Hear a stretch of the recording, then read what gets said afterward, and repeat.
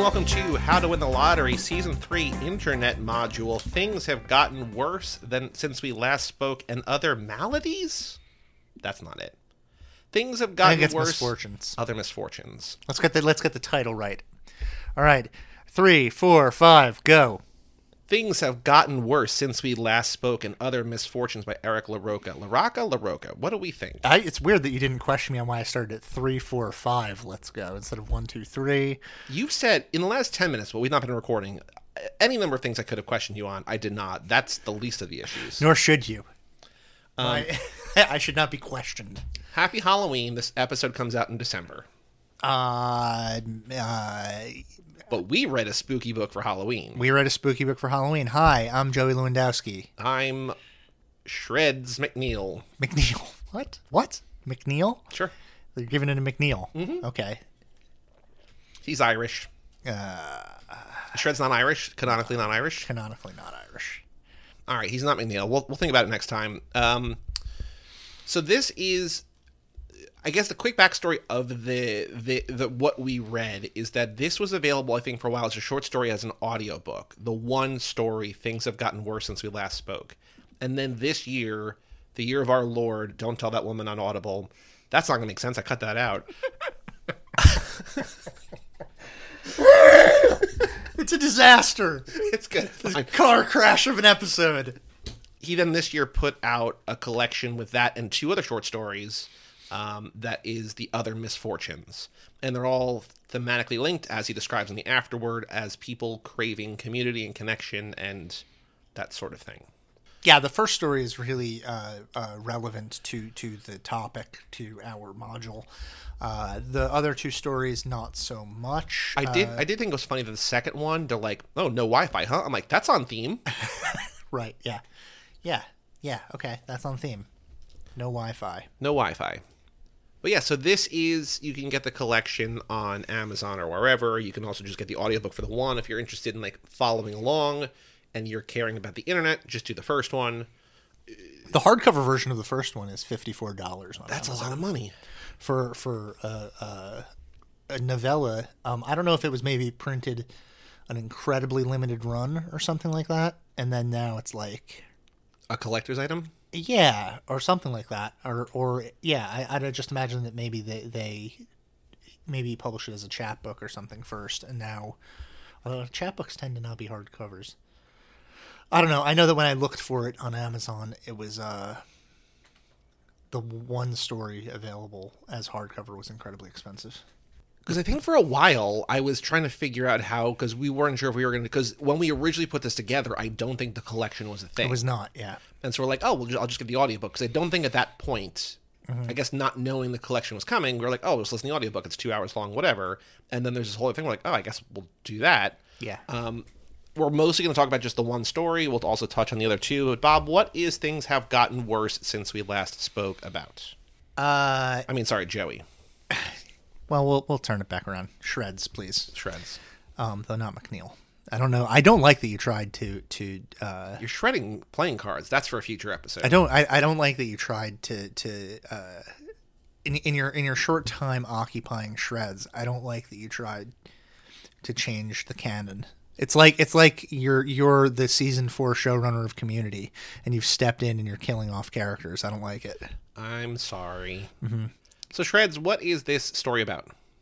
It's about a lady trying to sell an apple peeler on the internet. Yes. It is set in the year 2000. It's epistolary. It's mostly emails back and forth. Yeah. I was interested in the what do you make of it being retroactively set? I don't know. That was like, we're not talking to Eric LaRocca.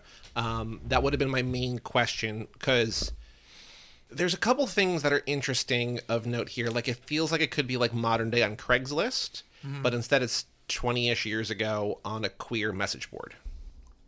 That just feels like a place to like, kind of like, maybe I misread it, but like almost feels like a precursor to Grindr in a way, where just like anything kind of goes. You can pick up people if you want, or you can also just sell shit. I do think that you're misreading it. I don't think think it's meant to be like Grindr at all. I think it's meant to be one of those places that is like a community, like a safe just space. Is essentially like a place for people to meet on the internet. And because as unfriendly as the world is to LGBTQ plus people at the moment. In 2001, it was significantly harsher, but I think the internet was at that point providing a place where people who are maybe isolated in communities across America, across the world, could find like people in message boards, community bulletin boards, and things like that.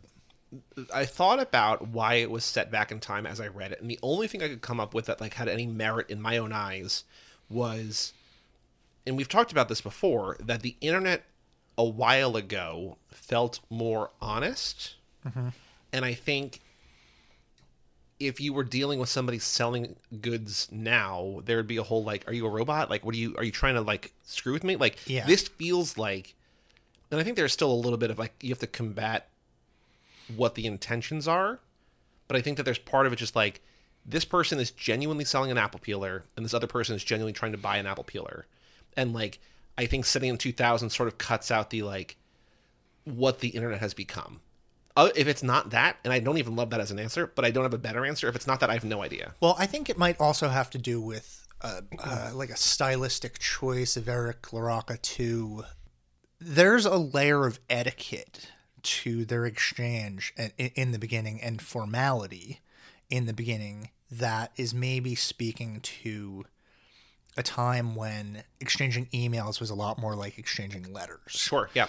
And so, like, I think if you wrote this book now, or if you wrote this book or short story or novella, or whatever we're calling it now, it would, I think in a lot of ways, I would like it better because it would be more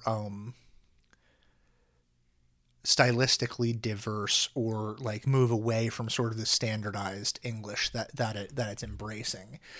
Something that I think is interesting is the juxtaposition of a like truly archaic analog device like an apple peeler with this modern mode of communication in the new world that new millennium that we're entering at this point. So like that was interesting to me off the bat, but immediately I thought like stylistically, there's an option here that you have an opportunity to do something with voice because you're writing in this message board and instant messenger. And something that struck me as being strange was even in the instant messages. I know like you could maybe explain this away because it is like sort of this dom sub relationship, but like there is none of like the crosstalk and things like that that you even get in text messages. So it feels very much like I felt distanced from the story in a way that it felt really like a story to me. It felt structured and created in a way that it was someone writing with an idea in mind of of a plot that they wanted to get across and of how they wanted people to say it, but not so much the medium with which they're choosing to say it. It doesn't seem to me like this could be a novel that takes place in 1890 and they're writing letters back and forth. I don't see what the internet, how it even really plays that much into it. I'm wondering, and you did not listen to the audiobook. I don't think Egg listened to the audiobook either. I think because she read all three stories. Mm-hmm. I'm wondering what the audiobook does with the like preamble. Yeah, it's just the fitter, happier voice. Because it would probably double the length of the audiobook for no reason. Because it's just like from act blah blah blah to date subject. I'm sure. Oh, and also like in the instant messenger stuff when it's like the timestamps and things like that. Like because I had this moment because like I started when I was reading it, I like read the first couple and I'm like, oh, this is just standard. And I'm not saying like in a bad way, but just like, okay, so it's from to subject. Like that's I understand. Like I get what you're doing here. And then I just started skipping them, and I'm like, there's a real opportunity, I think, to like play with the form that he either might be doing that I'm not reading, but probably not, because I read enough that I'm just like, I don't think it's going to get weird. And it just feels like, I think to what you're saying, it's strange to set it in a time around the internet and then not actually utilize the internet's weirdness. Yeah. Because this book, because it's like 150-ish pages, but it's in live blog terms, it's probably like 40 pages. Yeah, because like there's, it's mostly emails. Yeah, it's a very very very quick read. Mm-hmm. What do you think of it overall? There's one story. Well, let's talk thematics and stuff like that before we. I was mixing it up. Before we finish. I do think that it's similar. I think the only book that we might have covered that is like this is like Secret History, where we know from the very, very beginning that one of the main characters is dead. Yes, that's true. Which is interesting, but I don't know that it pays off, because I think the bunny thing, like the first sentence of Secret History, is just like something Bunny before Bunny died or after Bunny died or whatever. Here it's just like, well, Agnes is dead and we redacted some stuff, but they don't really redact things. Yeah, and what they do redact, it doesn't feel like you can know what they redacted. Right. It's not like interpretable. Unless I was reading it wrong, we'll give Eric LaRocca the benefit of the doubt on that one. Yeah, so the story is essentially in the very beginning we get this forward saying like, this is this particular like murder thing that, or not murder, but like a death thing that happened, and here's all the correspondence between the two people involved, and thanks to the police department, and certain things have been omitted. Yep. And then it starts with one character trying to sell an apple peeler.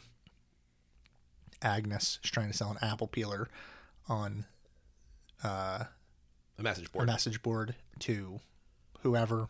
Zoe tries to buy that from her. They start a relationship. We learn that Agnes is in dire straits financially. She seems to have pretty low self-esteem. She came out to her mom, and her mom disowned her.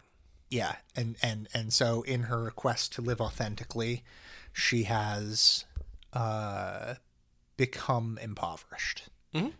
Zoe, however, we don't actually know anything about Zoe's life except for that she has money. And Agnes never meets Zoe.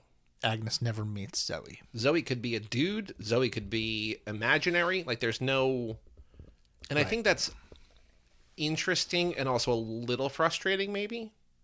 Because this is all ostensibly from Agnes's perspective, but also kind of like neutral third person. Like, it's not like it's all observing from. Yeah, I don't think there's a perspective from it. I think Agnes might function as some sort of protagonist because we're rooting for her, and she's the one who kind of has a goal. I mean, I guess to that point, other than the preamble that says Agnes is dead, we don't know that Agnes was real either. Like the same way that we don't know who Zoe is, we don't really know if Agnes's story is true either. Right. I mean, I guess there's no reason to doubt that. I think because the story doesn't really... Because the story stays sort of true to, like, traditional epistolary formatting, and because it's not stylistically inventive in the way that, say, like, B.R. Yeager's book is stylistically inventive, it doesn't seem to be pushing on these postmodern buttons to get us to question things like that. So my instincts are to say that all is as happens in the text. Sure. Okay. I don't think that it's asking us to sort of lean on any sort of unreliable narrator tropes. Although I guess the idea that all this stuff takes place on the internet in 2000, like maybe it is already playing on that tropes in our head because, you know, what story do we hear over and over again when we were kids? But that chatting with random people on the internet, it was always like, that could be some dude, that could be some 400-pound dude that's gonna murder you. All because like my parents, like in telling those stories, there's always a hint of homophobia in there. Like, you might be talking to a dude, which is, you know, and then that sort of narrative blossomed into what we now think of as catfishing, which, as we know now, is not a dude. It is everything. Every type of person catfishes and whatever. Does the story explicitly or implicitly or neither assign age and stuff to Zoe? I was reading her as similar in age to Agnes. I was too, yeah. But I don't know. I don't remember if that's actually said or not. If I was just assuming. Yeah, I don't remember either. She's probably. I mean, how old is Agnes? Do you remember how old Agnes is? I would guess early mid-20s, probably. Early mid-20s. Okay, well then I would say Zoe's probably older than that. I would say because if you're at the point where you have $1,500 that you can put in someone's bank account in the year 2000, just out of the blue like that, you are a person. But she said that she came from money or something, didn't she? Yeah. Even if you come from money, I feel like, I don't know. You're right. Because the only thing we know about Zoe is she has money. The only thing we know about Zoe is she has money. And she enjoys what they call the master-drudge relationship. Like, it's the dom-sub thing, but it's just like... The Drudge Report. Yeah. That's your boy, right? Love him. You're a Drudge guy. Love Matt Drudge. He's dead, right? That sounds right. I can't Google it. I think he died. I think he was stung to death by bees. Really? A la real. You know how, like, the guy who invented the Segway died while on a Segway? I didn't know that, but okay. There was a guy that just died this week. I mean, we already said this is Halloween week. Who in the 90s was, like, very vocally like, you should be able to ride a motorcycle without a helmet. And, like, he died riding a motorcycle without a helmet this week. Like, he crashed and hit his head and died. So, you know. Yeah. Just like Matt Drudge was like, bees are terrible. Yeah. Or good? Well, he specifically, he was like, leftist bees are terrible. He was okay with the sort of right-wing bees. Well, they're more productive. Okay. Yeah. Liberal bees just want a handout. Okay, master drudge relationship. Sorry that I detoured. I'm not sorry that I detoured us. No, it's better than the podcast so far. So Zoe starts like, hey, I want you to go buy a red dress and wear a red dress. I want you to not wear underwear to work. I want you to and just like, there are things that you could see someone just kind of getting off on, whether it's just like erotically or just like a power dynamic. And Agnes seems to be doing all of it. And Agnes never says no until she says no, and then she comes crawling back. But she's just like, this is all okay, basically. So Agnes feels, I don't really have any familiarity with the, like, world of BDSM or the psychology of it. But, like, I think the like, some of the idea is that, like, this kind of enslavement or taking orders in this way can feel empowering because it's like... It gives you purpose. You're no longer, like, she is... Essentially, she's trading one master for another, right? Because, like, it will be no surprise to longtime listeners that I was reading this book from a Marxist perspective, and it was just about the, wage slavery to me, kind of. Sure.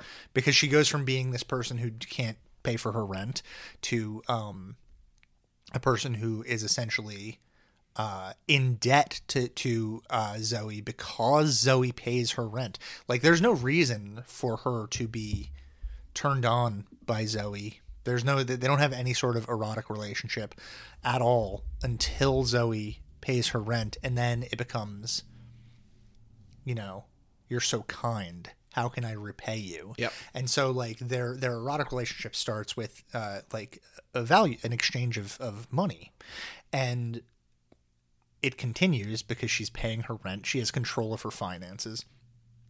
So really, she's just like moving through the motions of alienation that we face in different labor circumstances. Because we don't get a sense that she has any other friends. Her family's been cut off. It just seems like she didn't have a job, maybe? Like, she was just kind of like in her apartment all day. Yeah. And then was only selling the apple peeler to make money. Right. What we know of her is that she wants a baby because that's like, I don't want to attribute wanting a baby to capitalist impulse, but there is this way that in which she is desiring something that, especially in 2000, it was a lot less attainable for someone who is living authentically as a gay person in America to achieve. Because she's, she wants to, quote unquote, live authentically, and like whatever efforts have been made now to allow that to happen, don't exist then. So it seems less realistic. And her desire for a baby, I think, also like kind of falls along the lines of like desiring this idea of family, desiring this idea of stability, desiring this like normalized existence. That she almost like, do you think it's like she wishes things were I mean, she wishes things were different. She wishes she had money, that she didn't have to like sell things to just get by, but like... Yeah, she wishes that she were part of a world that accepted her and that she could thrive in, right? The apple peeler is significant because it exists symbolically as something from like an older time. Right. And she's been removed from the possibility of that older time because the older time is really only accepting of a certain kind of person, and that certain kind of person is not, it's not her. And so choosing to live authentically is like there's a dialectic between living authentically and achieving your dreams in this circumstance. So what you have is Zoe acting as a boss in a capitalist circumstance where she swoops in for exploitation because she has the means to allow Agnes to achieve her dreams. And the dreams of just, well, it's not even, I don't think it's her dream. It's just that she doesn't have to live in fear, right? She just has to, she is taken care of. Mm-hmm. Yeah. Which maybe that's her dream. Maybe her dream was just to be loved and be... Yeah, and the baby. Because like, to even in 2000, when it was obviously incredibly difficult to be a gay woman, I'm 100% sure that it was significantly easier to be a rich gay woman than it was to be a poor gay woman. I mean, money makes everything easier. Yeah. So, like, you know, it's an equalizer in a lot of senses. I mean, she's still a marginalized group in a lot of ways, no matter how much money you have. But, you know, money removes you from one marginalized group, which is poor people. So you're not doubly marginalized, basically. Yeah. It's triply marginalized, right? Because they're also women. So there's, like, you know, an exponential oppression going on. So Agnes wants a baby. Zoe says, to prove that you can take care of a baby, go to a park, find a salamander, keep it in your pocket all day. When the sun sets. I don't think that's related to the baby. I think that's like about rebirth, right? Well, the salamander is rebirth, but it comes about when she wants the baby. It's not using it to prove that she can take care of it, but she's like, I want a baby, and she's like, well, this is what we're doing now. Yeah. So maybe it's not because of the baby, but I think it's in response to the baby. Okay. Maybe unrelated. Keep a salamander in your pocket all day. When the sun sets, smash with a rock. Yeah. Which we just talked about an episode that's going to come out in 2 weeks about Neuromancer, about like making wet sounds in the dark. And I felt like this is a similar kind of like squishy, just like you can kind of feel when the salamander squishes. Yeah, I don't want to smash a goddamn salamander with Agnes a rock. doesn't want to either, but she, is in love with Zoe or whatever. And then she thinks about it, she's like, I'm done. That's too much, I'm out. And she terminates the contract. She writes the email just like... Healthiest thing in the book. And then a month later, she's just like, I'm so sorry. Can we do this again? Yeah, and I'm wondering if that's because her rent is no longer getting paid or just like the crushing loneliness of not having anyone to reach out to. Yeah. Both of those things, all of those things, and Zoe jumps right back on that train. Yeah, she's like, sorry that I didn't respond. I've been busy with work, but of course I want you back. And then Agnes tells her, I think, the story of the little Christ. Yeah. Which is only noteworthy because... Right. The next story is also about crucifixion. Yeah. Larocca loves a crucifixion. The boy loves a crucifixion. So then Zoe talks about a dream about like nuclear fallout, pulling the plug on Agnes to whatever end, maybe just to freak her out, who knows. But then they come up with a plan, or Zoe has a plan that she tells to Agnes for Agnes to actually have the baby, which is to have a tapeworm. And this is disgusting. This is like... It's pretty gross. I think, obviously horror can kind of be anything. I think as someone who likes horror movies, I think I have a sense of what it is and what it isn't. And I think a lot of this is not necessarily, I wouldn't necessarily call it horror. Uh-huh. And then this, I'm just like, oh, this is like gross. Like this makes me feel a certain kind of way where I'm just like, yeah, yuck. Like it's a visceral kind of thing that much of this otherwise hasn't been so far. And I can sort of see why it gets classified as horror in the whole, like, creating the tapeworm and the steps needed to create that tapeworm in your body. Yeah, and also, people... Has ever explained to you about, like, when he had a parasite? Maybe? Yeah, he has a really crazy story about, like, being on a plane coming home from, I think, Thailand, and he had a parasite in him, and he said, like... The entire time that he was like trying to sleep on the plane, he was having like the most fucked up dreams he'd ever had in his whole life. Like, because it was like his body reacting to like this weird thing going on inside him, going like, "What is this new thing that I don't understand?" Right.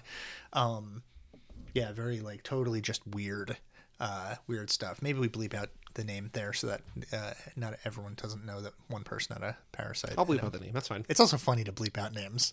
Bleep technology is the best technology. But she puts this, like, pork in the backyard, lets maggots infest it, eats the pork. I don't even think it's also not that easy to give yourself a tapeworm. I don't think you can just. Well, she seems like it doesn't work, and then it actually, like, eventually. Yeah, I don't think you can manifest a tapeworm like that. Also, have you read My Best Friend's Exorcism? No, what's that? A book by Grady Hendrix, who wrote Horror Store. Did you read Horror Store? No. You would love Horror Store. I'm not Googling, I'm just writing it down. Okay. Yeah. Yeah, in My Best Friend's Exorcism, I think a girl, like, you can buy tapeworms and just eat the tapeworm. But I feel like, to that end, in this point, that's not what this is. This is about the creation of life. That's like adopting a baby. It's also, okay, good point. Yeah, good point. It's also not about creating life. It's about one person messing with another person. Sure, but right? I think on the surface, it's about creating life. It's about from Agnes's point of view, it's about creating life. Because Agnes immediately, once she realizes that she has a tapeworm, she's like all in. She's like, "This is our baby," right? Yeah, proving that she's like worthy, right, or that she is responsible, or whatever. Yeah, that her body's sacred and it can hold on to and nourish something, right? Because that's like, in some ways, how we.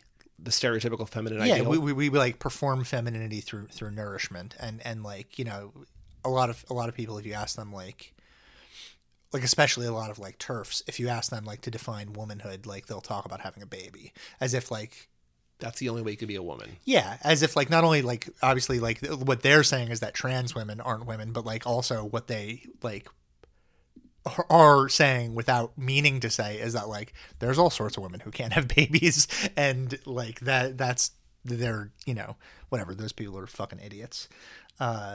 She goes to the doctor. Doctor's like, you got a tapeworm, you did it, congratulations, Zoe loves you now. None of that happens. She has it, and then Agnes is just like, or Zoe's like, I think I'm good. Yeah, this is too much. You're like, you shouldn't have done that. I shouldn't have pushed you to that. Et cetera, et cetera. And then Agnes passes the tapeworm and then seemingly just like cradles it until she dies. Yeah, as you do. As one does. Yeah. Now, what would you... Oh, so what, what I was waiting for here, or maybe I should phrase this like, the thing that confused me about this was the like avoidance of opportunity to develop characters and develop voices. Like, I feel like we don't know anything about Zoe, and that's by design. I think they also like to that point they write very, very similarly. Right. Yeah. That's true for sure. Like, you can't even like in terms of like misspellings or different like geolocate, like certain like regional dialects or whatever, like it's all just like, it's very formal. Even on IM, they're all like, it's all capital letters and stuff like that. Like, yeah, it's all all full sentences, no like the letter U, yeah, etc. Yeah. I was expecting like, in order, it's you shouldn't judge a book on what you want it to be rather than what it is. But I would have liked to have seen Zoe's motivations a little bit extended a little bit more. Whether or not she actually had done the master drudge thing before, or whether or not she was just like a cruel person taunting someone. Opportunistic. Like, yeah. in a way that like, if it's just someone messing with someone else, that's almost like a more interesting story to me. But like, I have to know that.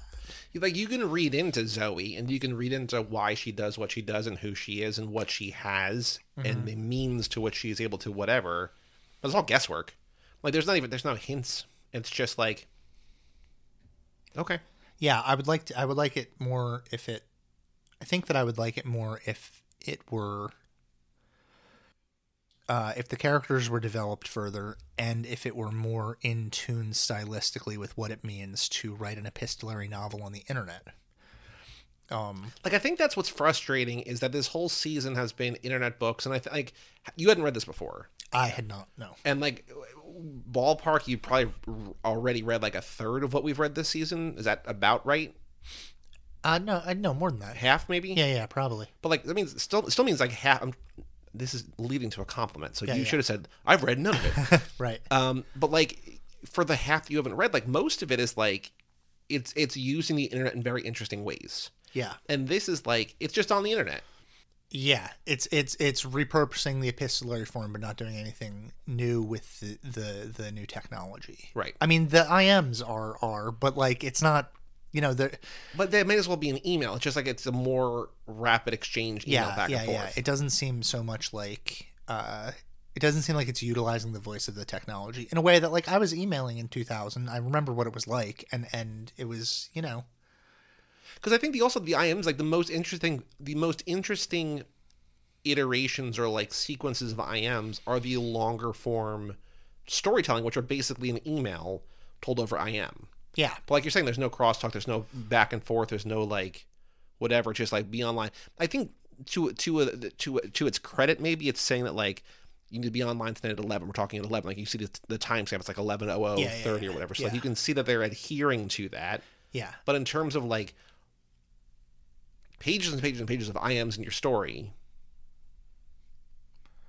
there's no real end to it. It's just this is how they're talking. Also, like from an epistolary point of view, I would have liked to have seen a like interruptive voice. Like I would have liked to have. This may not, again, having it set in 2000 instead of current day, but I would have liked to have seen like notice of termination email or all the or other things like like when Agnes is fired. Yeah, like or other voices. You see like and this is character development stuff, but you could see what it was like for Zoe, if not Agnes, because Agnes's isolation might be key, but what it was like for Zoe to talk to other people on the forum, for Zoe to maybe Agnes sending emails to her mom and not getting responses or something. Like there's a lot of ways you could do things with that, right? And yeah, I don't know. Again, I don't. I want to judge the book based on what it's trying to do rather than what I want it to do. But I think that I just think what it could have done to make it more satisfying for me personally is sort of explored the various avenues of electronic communication and the various voices that exist within the context of electronic communication. And that's the last time that I'll say that, because I feel like I'm beating a dead horse. No, but I think what's frustrating about this, and I think this is not fair to the book, but it's the same thing we've talked about in terms of other podcasts I do about like watching every Tom Cruise movie or whatever, or it's like we're reading this within the scope of an internet story. And I think if we were just reading it as a horror story or as a queer story or as whatever, I think it'd be like, oh, it's cool that it was on the internet.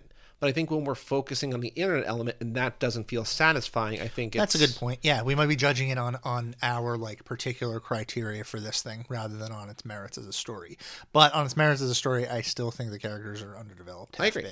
But I just think that like the specific focus that we're taking to this and why we're covering this at all underwhelms us a little bit, and I think it's maybe clouding or making things a little bit more harsh, because I don't think it's bad. I just I think it's okay. Yeah, I'm not a fan. Better than the second story.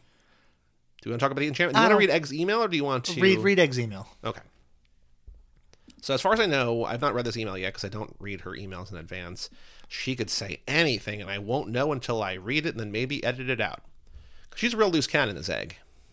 Yeah, sometimes she's like giving out like bank account information and stuff like that for powerful people in the world, and we have to. She's always trying to infiltrate the podcast with dangerous radical anarchist politics. And the Scary of 61st was about her life. Yeah, and not like she's trying to bring. Look, Egg, in your emails to us, stop trying to bring down Jeffrey Epstein. I mean, Joey and I think that he's dead. I know that you keep including in your emails the things that you are going to do to bring him to justice. Cut it out, because we're not going to read that part. We've never read that part of the email, Egg. We've never read it. I read it once and I had to edit it out, and it was double the work. Yeah. All right, let's hear it. Anyway, let's hear it minus the Epstein stuff. We have an email address, lottery@cageclub.me. Meg's reaction to things have gotten worse since we last spoke and other misfortunes. I really feel like her writing the whole thing is just like Birdman, parentheses, or the unexpected virtue of ignorance. Yeah, what's with that guy's titles, man? I want to... Inaritu? Yeah, I would like to kick him in the solar plexus. The Revenant's a short title. That's true. All right, I take it back. I don't want to kick him in the solar plexus anymore. What other ones do you have that are weird? The new one is weird. What's his new one? It's not out yet. It's not out yet.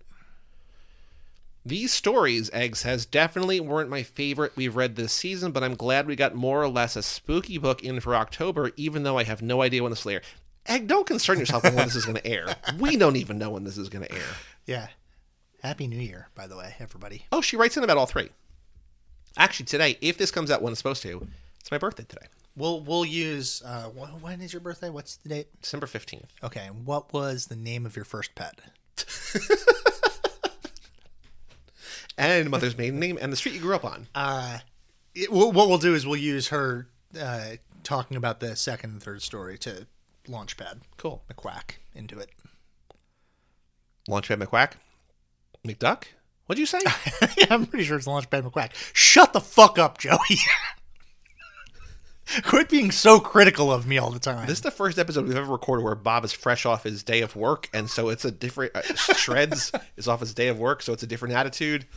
Things have gotten worse since we last spoke. This was a short and sweet horror story. It's like 150 pages long, but okay. That relied mostly on shocking descriptions of gore. I was expecting there to be some sort of mystery with the spots where it wasn't possible to tell what was, quote, omitted. Which we talked about just kind of, Yeah, real missed opportunity there, larocca.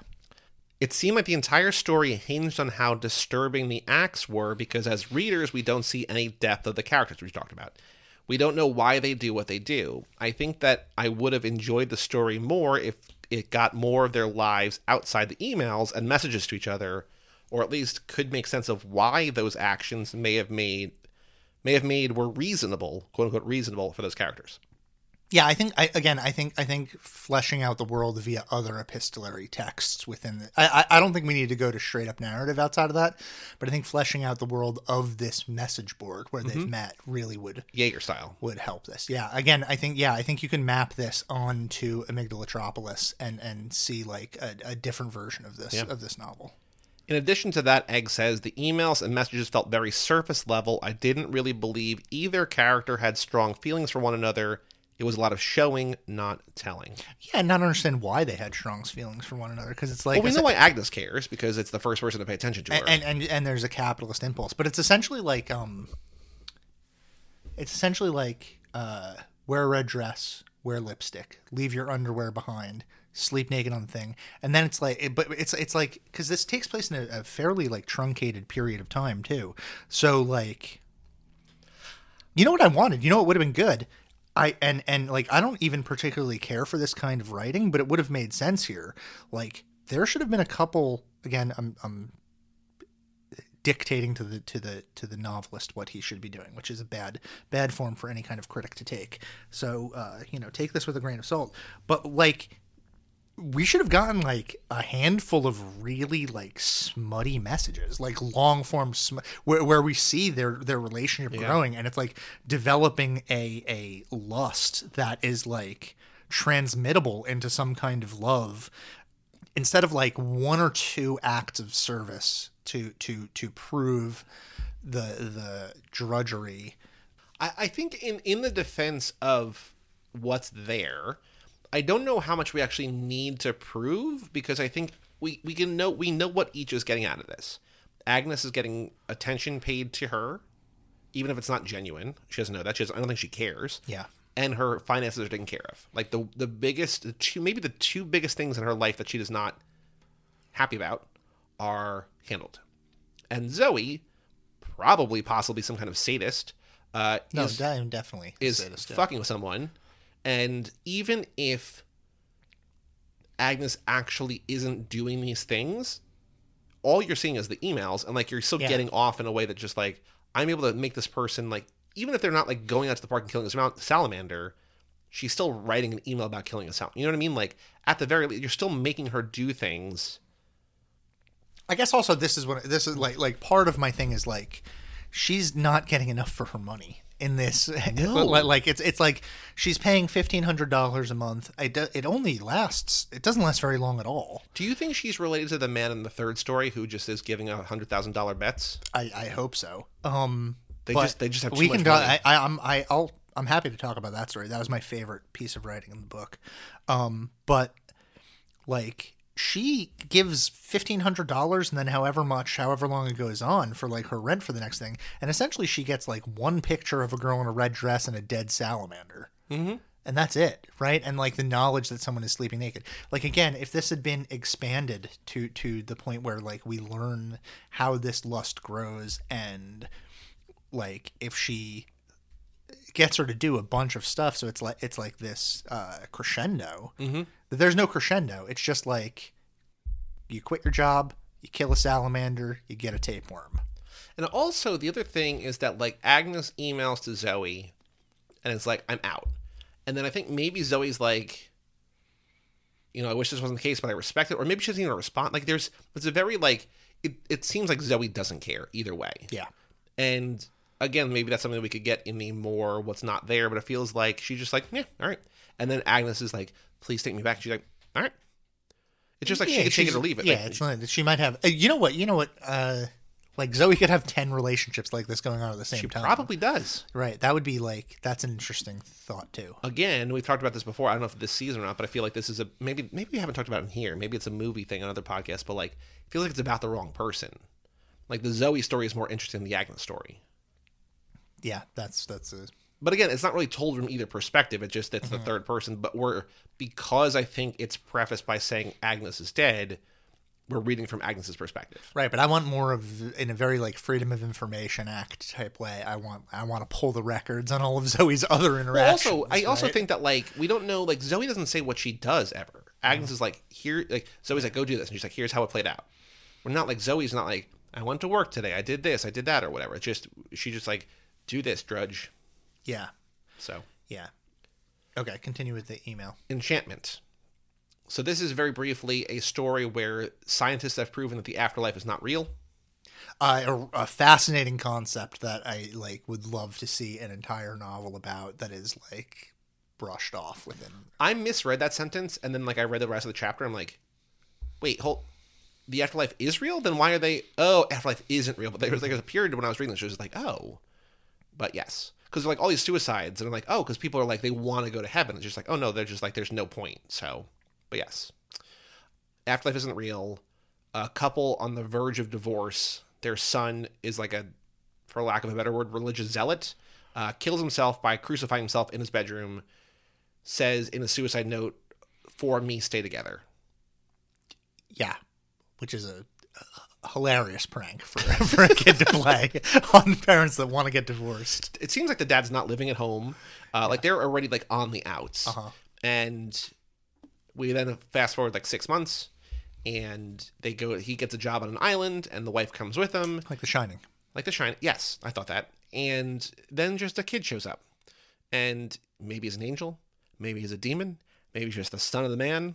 Who knows? Here's what I thought it was. I thought it was a kid who, he's supposed to be the son of the man. He has a picture of himself with the husband's first wife, which we did not know until that's brought up. Until that moment. And then he like totally cucks this dude and sleeps with his wife, which he does. Yeah, and I was like, that's a great. I love that angle. Just like make that the whole thing. We complicate it with angels and people dissolving into the ground and trees and ghosts and things like that, and it's like, just make it a story about a son cucking his dad. That's like real internet fodder right there. I really do wonder if like, because this is horror still. Yeah. I wonder if there was like a mandate or like he had a book deal that like write a horror story, and he has like, I want to do this thing where like heaven's not real and people know that, and then there's like this like love triangle. Oh, but I gotta do horror. So like, what if he's an angel? And what if it's based on the afterword that you made me read right before we started the podcast? Aren't you glad? Which I didn't read. Yeah, I am. I'm glad that I read it. It seems like that's the thing, that like the intersection of faith and like wanting to believe and being incapable of believing seems like the thing that larocca is most interested in this entire book. So this kid shows up, and the wife is like, I don't think he is who he like. She bends over backwards because she's like, I think he's an angel. Like, he had a feather on his shoulder, and his back says seraph. And that's like, all right. And then she goes to the ends of the earth to like make him happy. And then she gets pregnant with her husband's baby, whatever. And then she's like, no, I think he's actually a demon. He's trying to kill us. She like scorns them both. She breaks her ankle. They go that whatever. This is another long story. This is exactly how I felt about it. When what you just said, where you said whatever, that's exactly. Because I was talking to Egg, I was like, "Did you read?" I'm like, "Where did you get? Like, where are you right now?" As I read this, and she's like, and she was basically exactly where I am. I'm like, okay, so at this point, I'm just like, okay, so he's an angel. So what? Like, what do you do with that? Like, I'm okay with him being an angel, but it's just like, oh, he's an angel here. And it felt like, and her email says, it feels like a lazy critique of Christianity that doesn't do anything. Quote, couple stays together for person who was crucified. Woman believes in the afterlife, even though it's been proven to not exist. Christian woman is a hypocrite and believes what she wants to believe. It was too heavy-handed. Because then it's proven it's not real, and then the story ends with the husband dying with it being real, going to heaven, and then Sarah being like, nah, just like Newman in Jurassic Park, nah, you don't get to do that. You don't deserve. Wayne Knight. Newman is Wayne Knight. Yeah, okay. You don't deserve to go to heaven yet. You have to stay here. You can't be reunited with your family. So it's like the story starts out with this premise. It starts out with a premise. Science is proven, and then at the end, it's just like. Psych, premise was bullshit. That's the whole thing. Yep. So, like, I don't know if the point is to be a good person. Yeah, no thank you. No thank you, LaRocca. I don't know if the premise is nothing matters. Uh-huh. I don't know if the premise is, wouldn't it be cool if angels were real? Yeah. And then it becomes a Shining where there's, like, ghosts around, and then, like, things coming up from under the ground, like a Swamp Thing. And it's like, okay. And then she's a literal ghost, and she's like, I'm right here. Can't you hear me? And then she says it like 8 times. There's like, no, you're a ghost. Like, you realize by now you're a ghost. Yeah. Yeah. Moving on. I don't care about that story at all. It's very long too for what it. It felt long because compared to the previous story, which read like gangbusters, it's about the same length, and it takes longer. Yeah. I heard most of it in a McDonald's parking lot. Cool. How's that? It was all right. The third story is like 30 pages. The McRib is back. Well, pork is really cheap right now. Yeah, I ate McRib. I tried to. I've never had a McRib. So I don't. Yeah, I very rarely eat pork. I try to not eat pork ever anymore. And then I saw the McRib and I was like, fuck it. The McDonald's here has like a 2-line, not bulletin board, but you know, like the marquee where it's like they advertise like whatever. Mm-hmm. I don't think it's intentional. If it's intentional, it's the best marketing I've ever seen. But they basically have like 2 different things, like 2 different messages that they're saying, but like you can read them together as one, like it's a weird non sequitur. It's like McRib is back, apply today or something. So it's like 2 different messages, but like the way that you're applying for a McRib. Exactly. It's just like I love it. That's great. Yeah, you gotta like write in advance, get a letter of recommendation. It's very funny. Give me that McRib, baby. So this third story is about 30 pages long. There's no chapter breaks. It's just a 30-page sprint through called You'll Find It's Like That All Over. Uh-huh. Egg says this was the weakest of the 3 stories. I disagree. It felt like the story should have been about the dangers of greed, but then it kept going on and on about, quote, politeness. Uh-huh. And it felt like the theme being shoved down our throats was, quote, people will take advantage of your politeness. Yeah. I think even if they put that thought out there, it would have been fine, but it was the repetition and the, quote, telling instead of, quote, showing that made me dislike the story. All in all, I felt like these 3 stories lacked emotional depth. Well, let me tell you why I liked the third story. It was just like a real old school Roald Dahl style / Alfred Hitchcock's mysteries type story. And like, because it hews so close to like that sort of traditional kind of storytelling, it scratched an itch that that's there. Like, I like that kind of thing. And so, the creepy old man making a bet and then doubling down on that bet multiple times, like, and then it's like, there's a possibility of death. Like, there's something about that I really I really like, because it's almost like a children's story. It's like baby's first Twilight Zone. Like, there's nothing supernatural in it, but you're like, oh, there's gonna be a twist. And, like, there's not a twist, which is I like that there's no twist. It just it felt also, and maybe I misread this, but it's like it's 2 gay couples, right? Like it's 2 men from different gay couples that like live next door to each other. Is that right? I think. Yeah, I guess so.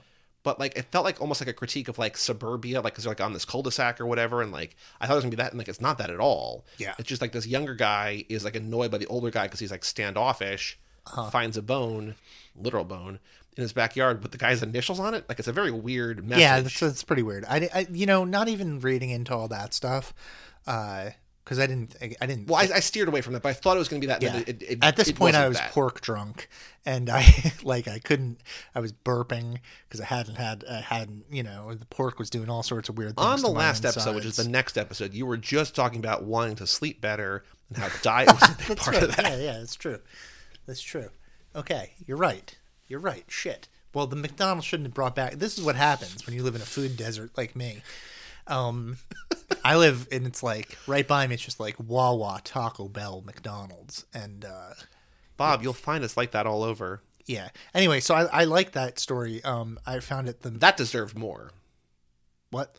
I just used the title of the story to prove the point. It's like that all over. Yeah. So throw when you're doing post production, throw some trumpets on it or something.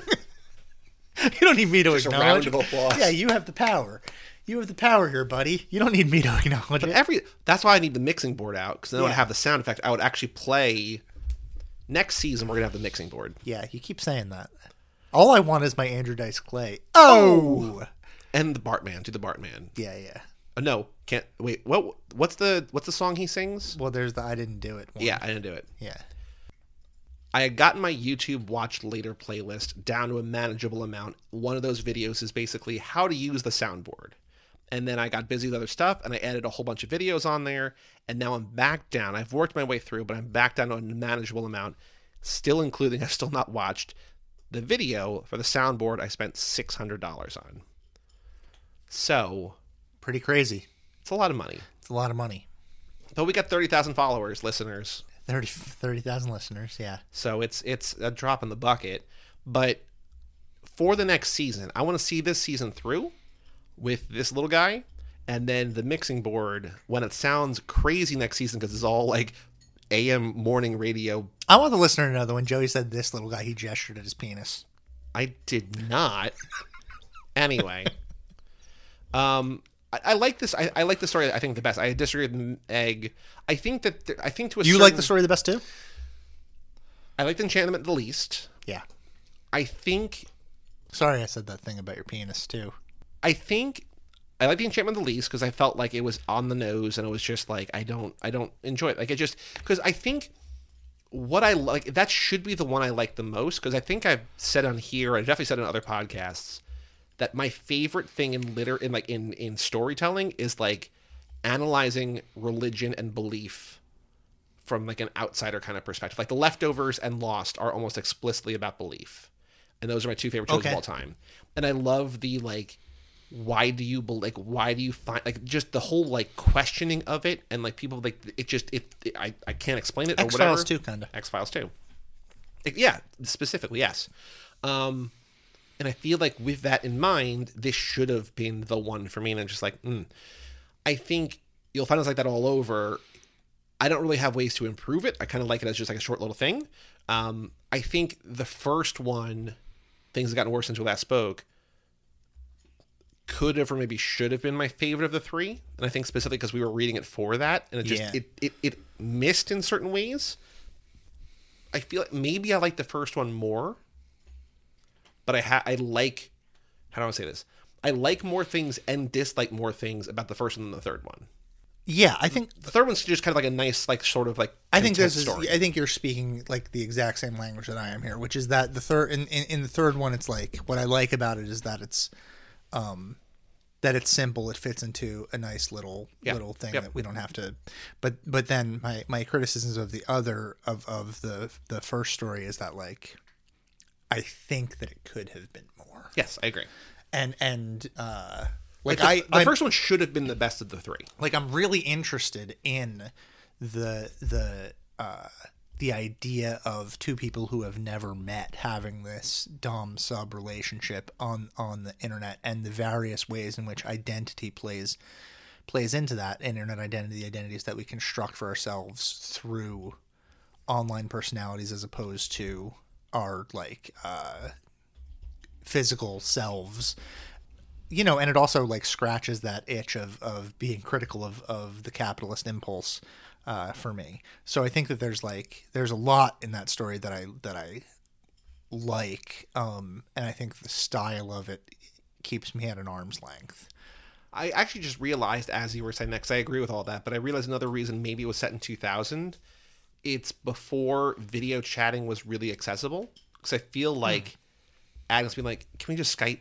Can we FaceTime? Yeah, well, that's like people are still getting catfished, man. And I don't know. And part of it is like, part of it is like, because I think people kind of want to get catfished. Yeah. Like that's I think it's at. The people who get catfished are desperate for something. Yeah. And it's like, even if they're not, like, they're happy to actually get that relationship in a way, even if it's not from the person. Well, there's like, that documentary, The Imposter? I don't. So it was about a family, I think maybe in Texas, whose like 12-year-old son goes missing. And like 4 years later, this like 40-year-old French dude is like, it's me. I'm back. And it's objectively from the outside insane. It's like, how could you possibly imagine this dude who looks nothing like your son, is clearly a grown man, is the 12-year-old from 4 years ago? Oh, but the family yeah. Because it's just like, it feels a need for us. And like, they don't come out and say that, but just like, that's what you take from it. It's just like this, like, we were broken, and now we're whole again. And so I think that's a great point. I think that's exactly how catfishing works. And it's very, very, very, very sad. But also, like, if that gets you through something, like Dear Zachary said, you ever see that one? I hate that. Oh my God. I watched that documentary because people were like, this is gonna break, like, this is the most, and I'm just like, this is horrendous. Like, why would anybody want to watch this? Why would anybody write this story down and pass it out to the masses in order to? Because we like sadness. I mean, we're talking about it. I brought it up because I'm interested in the depths of like that sort of type of sadness. Did you see Titan, Julie Ducournau's? Yeah. It's kind of also sort of The Imposter-ish as well, right? Yeah. If people are going to read one, I don't know if you can just read the third one, but probably just read It's Like That All Over, because it's kind of fun. Like, it's kind of like a little like a... Yeah. And if Eric LaRocca happens to listen to this and he wants to email in, I know he's a busy person. We did reach out. Yeah. And if any of our critiques are unfair, here's a list of things that he could maybe make fun of me for. Not crazy about my body. Eating too many McRibs. I'm eating too many McRibs. I'm a 39-year-old man, and I don't have any love in my life. What else, Joe? You want to roast me? You got anything you want to put on this table? This is so sad. You want to put on this table? I've risen to a moderate level of success, and I don't see myself succeeding anymore after this. So, take my criticisms of your well-received story collection with the most minimal grain of salt, and know that I'm actually a very unhappy person. Call back to the Megan Boyle episode. We can't find success at Hooters. We don't know what success looks like, but we are striking out every single time. Or you still think it's successful? Well, it'll be successful once people recognize that we're regulars at Hooters. That's all that matters to me, is to become a regular at Hooters, which all you have to do to become a regular is to keep going. So I'm update since the last time we spoke about Hooters on the Megan Boyle episode. We had our first repeat waitress, not a glimmer of recognition in her eyes. Good. That's the way I want it. I don't want to be. So this is my dom sub relationship. I don't want to ever. I want like people at Hooters to look at me and like, I want to keep trying to be a regular. I don't want it to ever happen because I want them to like never recognize me. You know what I say? We're going to Hooters tonight. Are we? We've decided that. I think we have to. I think that's the premise of this podcast now. we're gonna walk in there. We're gonna say table, not a booth. Yeah. And you're gonna say table, not a booth? Yeah, that's the mix up tonight. And I'm gonna say this waitress. Keep reading. Wait, hold on. You pulled a fast one on me there because you did it before the crime. Are you actually gonna say that to the waitress? I really don't think you should. If the opportunity arises, I don't think you should say that to a waitress. She's like, what? We're like, we have a podcast. Yeah. What's the deal with Hooters? Like, what's the deal? Oh, God. You know what? I'm not even going to continue the thought. Ay.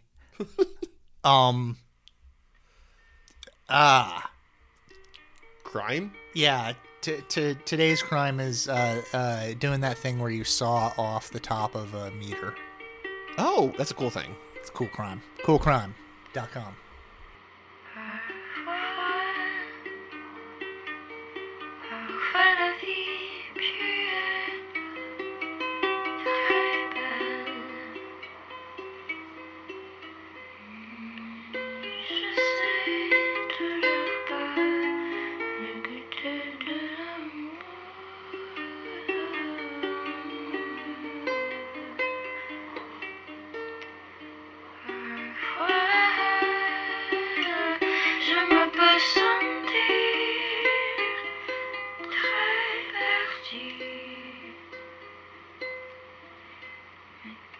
j'ai pensé toi, dans le sens où les